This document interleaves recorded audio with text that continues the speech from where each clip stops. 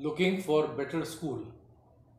This is the podcast of my uh, book 1970s America, and so this is chapter 8, and the title of the chapter is Looking for Better School.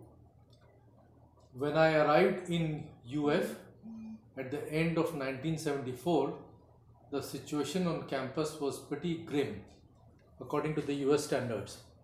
There was no electricity in the departments during the weekends, and due to cost cutting measures, phones were also disconnected from graduate students' offices. Luckily, I was given a good room in the main mechanical engineering department, which I had to share with three other American graduate students. Two of them hardly ever came to the office, so basically, I had only one other graduate student in that room.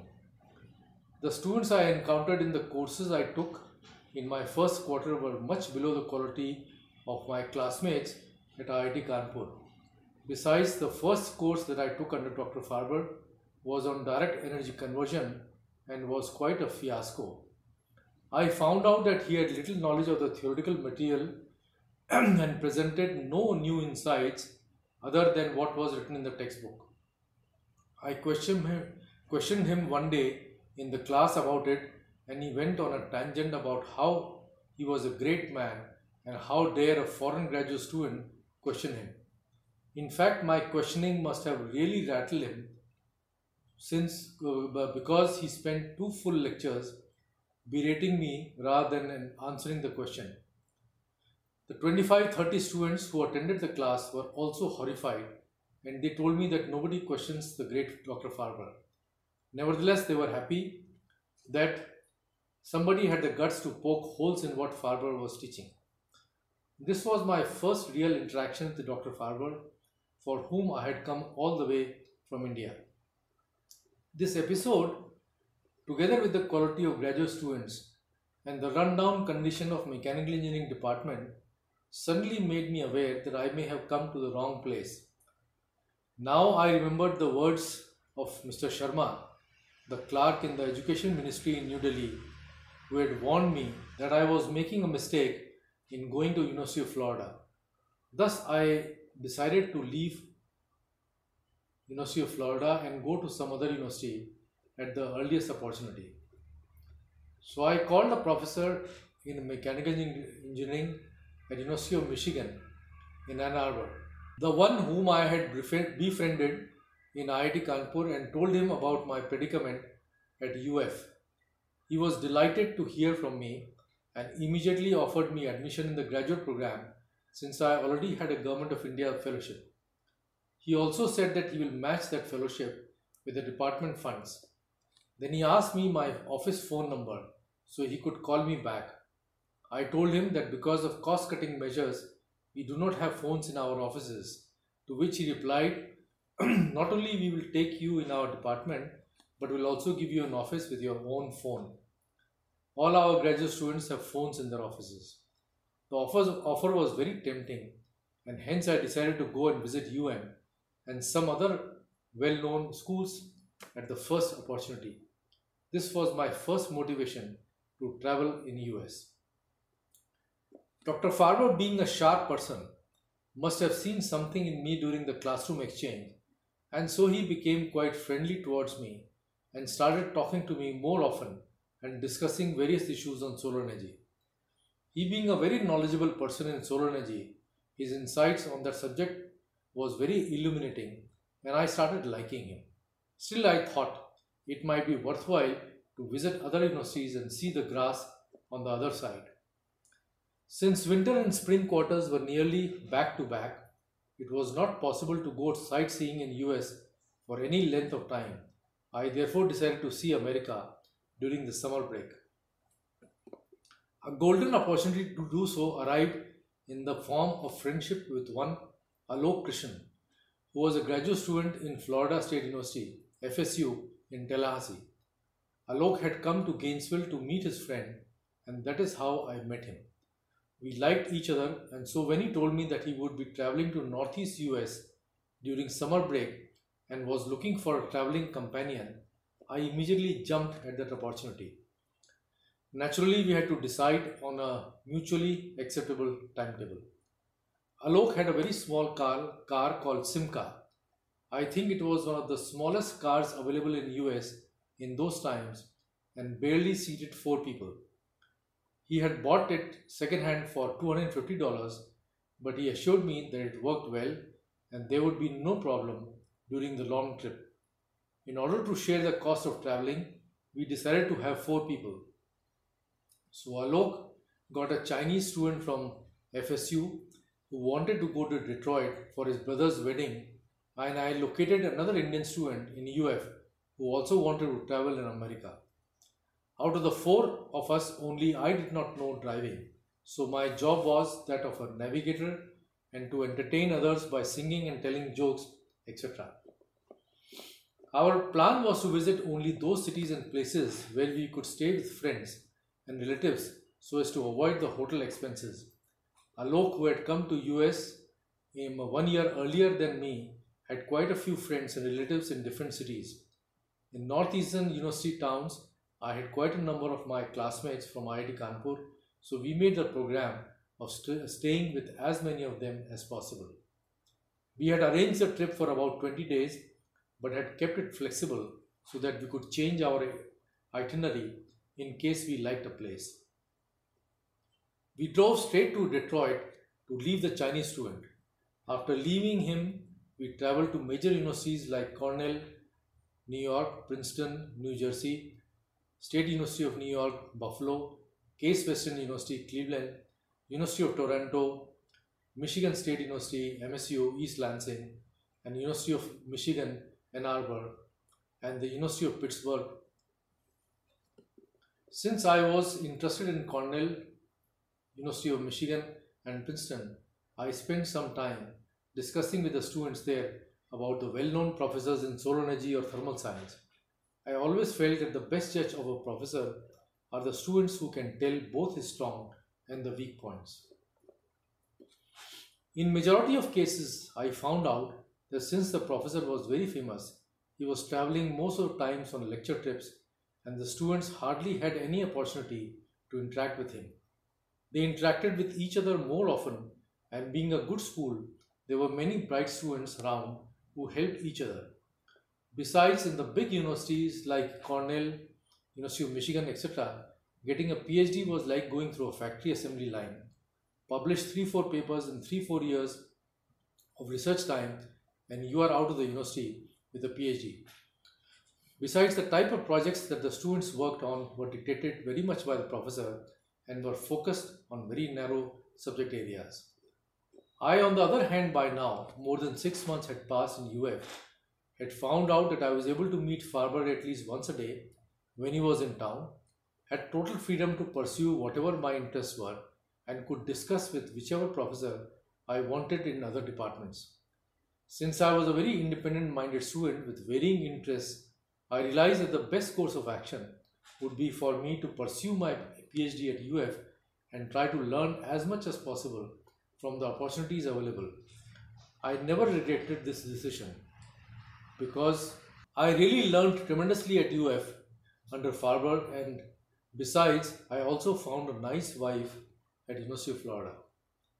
Nevertheless, this trip to various universities allowed me an opportunity to see some beautiful campuses of MSU, University of Michigan, Princeton, Cornell, and University of Toronto.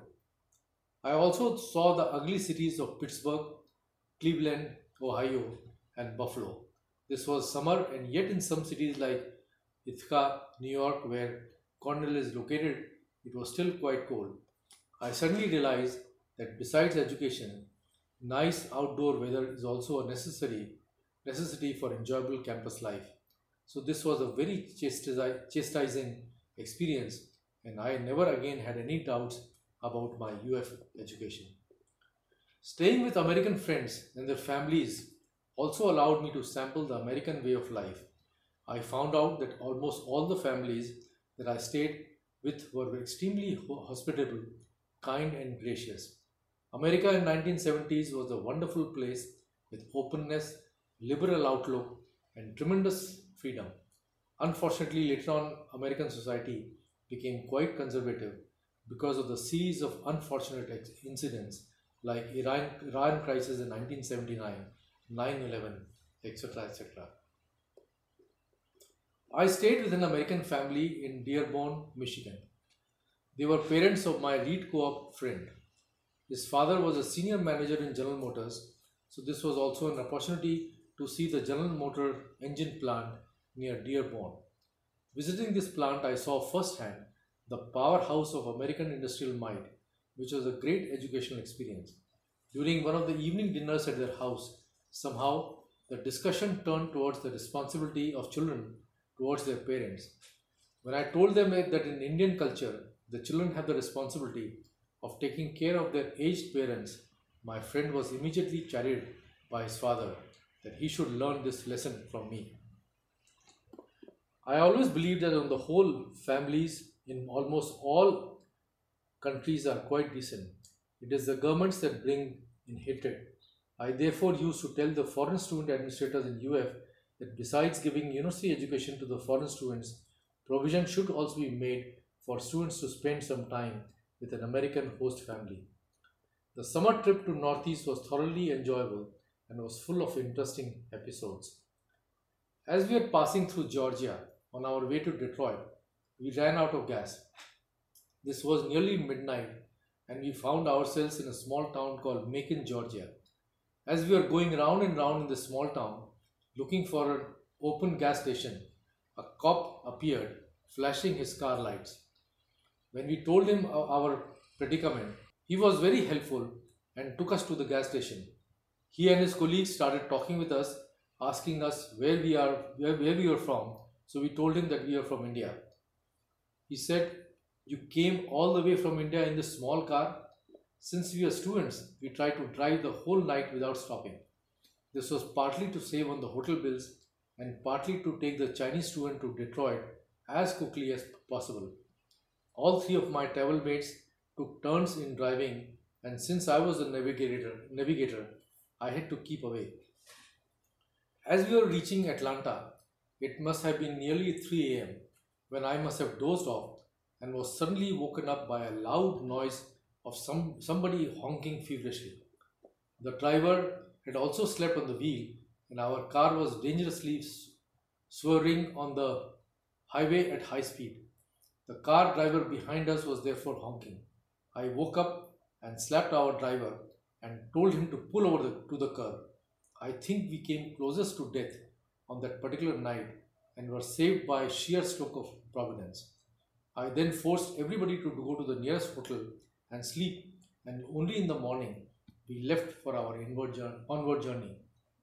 Similarly, in Canada, when we were approaching Toronto, we were passed by a car full of university girls who were probably traveling like us during summer vacation. Alok, who was driving, wanted to race them. These girls were in a brand new car, whereas our old Simca was not up to the occasion. In any case, Alok must have raced them for 5 to 10 minutes before we heard a loud noise from our car and it broke down. The accelerator wire had broken.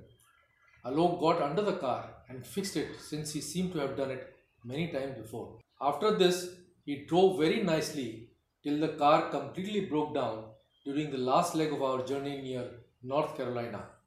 Alok wanted to sell it to a used car garage, but the garage owner said that he would charge us $100 just to take the car since it was pure junk. In any case, after a great amount of haggling, we just dumped the car in the garage and took the Greyhound bus back home. I also saw a wonderful natural beauty of American landscape like Niagara Falls, Thousand Islands in New York, and a great countryside as we drove from Gainesville to Toronto and back. We also spent 1 week in Washington, D.C., visiting Smithsonian Institute, White House, Library of Congress, etc. In Washington, we stayed with a lovely family of Jim and Esteline Barda, with whom we have remained as good friends. I was really awed by the gigantic size of Library of Congress, LOC. The libraries in UF in those times were not really great, and so visiting LOC was like seeing a treasure trove. I could not get away from the LOC as there was so much to read. Similarly, Smithsonian Institute was something else. This was my first visit to a world-class museum, and I was really aback by the world treasures that I saw there. Besides the great things, we also saw the ugly side of American cities and the way of life. We were in Ann Arbor visiting some of my IIT Kanpur friends in University of Michigan when in the evening we decided to go to Detroit to eat some good Chinese food. In 1975, Ann Arbor, just like Gainesville, did not have a good Chinese restaurant, and hence we decided to go to Detroit. Since my friend at UM did not know the address of any good Chinese restaurant, we decided to go to downtown and search in yellow pages in one of the hotels. We arrived at Holiday Inn in downtown Detroit around 6:30 p.m. and I went in the lobby to look at the yellow pages for the restaurant. Alok in the meantime went to the restroom. After 5 minutes he came out ashen faced. I could not believe the look on his face, so I immediately asked him what happened. He said a black man tried to rape him in the bathroom. We immediately left the hotel and headed back to Ann Arbor and ate our dinner in a nearby McDonald's restaurant. In fact, almost all the downtown areas of major cities in US in 1970s were in a really bad shape, being full of crime and prostitution. In contrast, the downtown Toronto was beautiful, clean and fun to walk even late at night. The difference between US and Canadian cities was amazing. We also saw the rundown conditions of cities like Pittsburgh, Buffalo, and Cleveland. Somehow the southern part of US like Florida seemed much cleaner than the northeastern USA. Nevertheless, in late 1980s and 90s, there was a dramatic revival of downtowns in all major cities of the United States.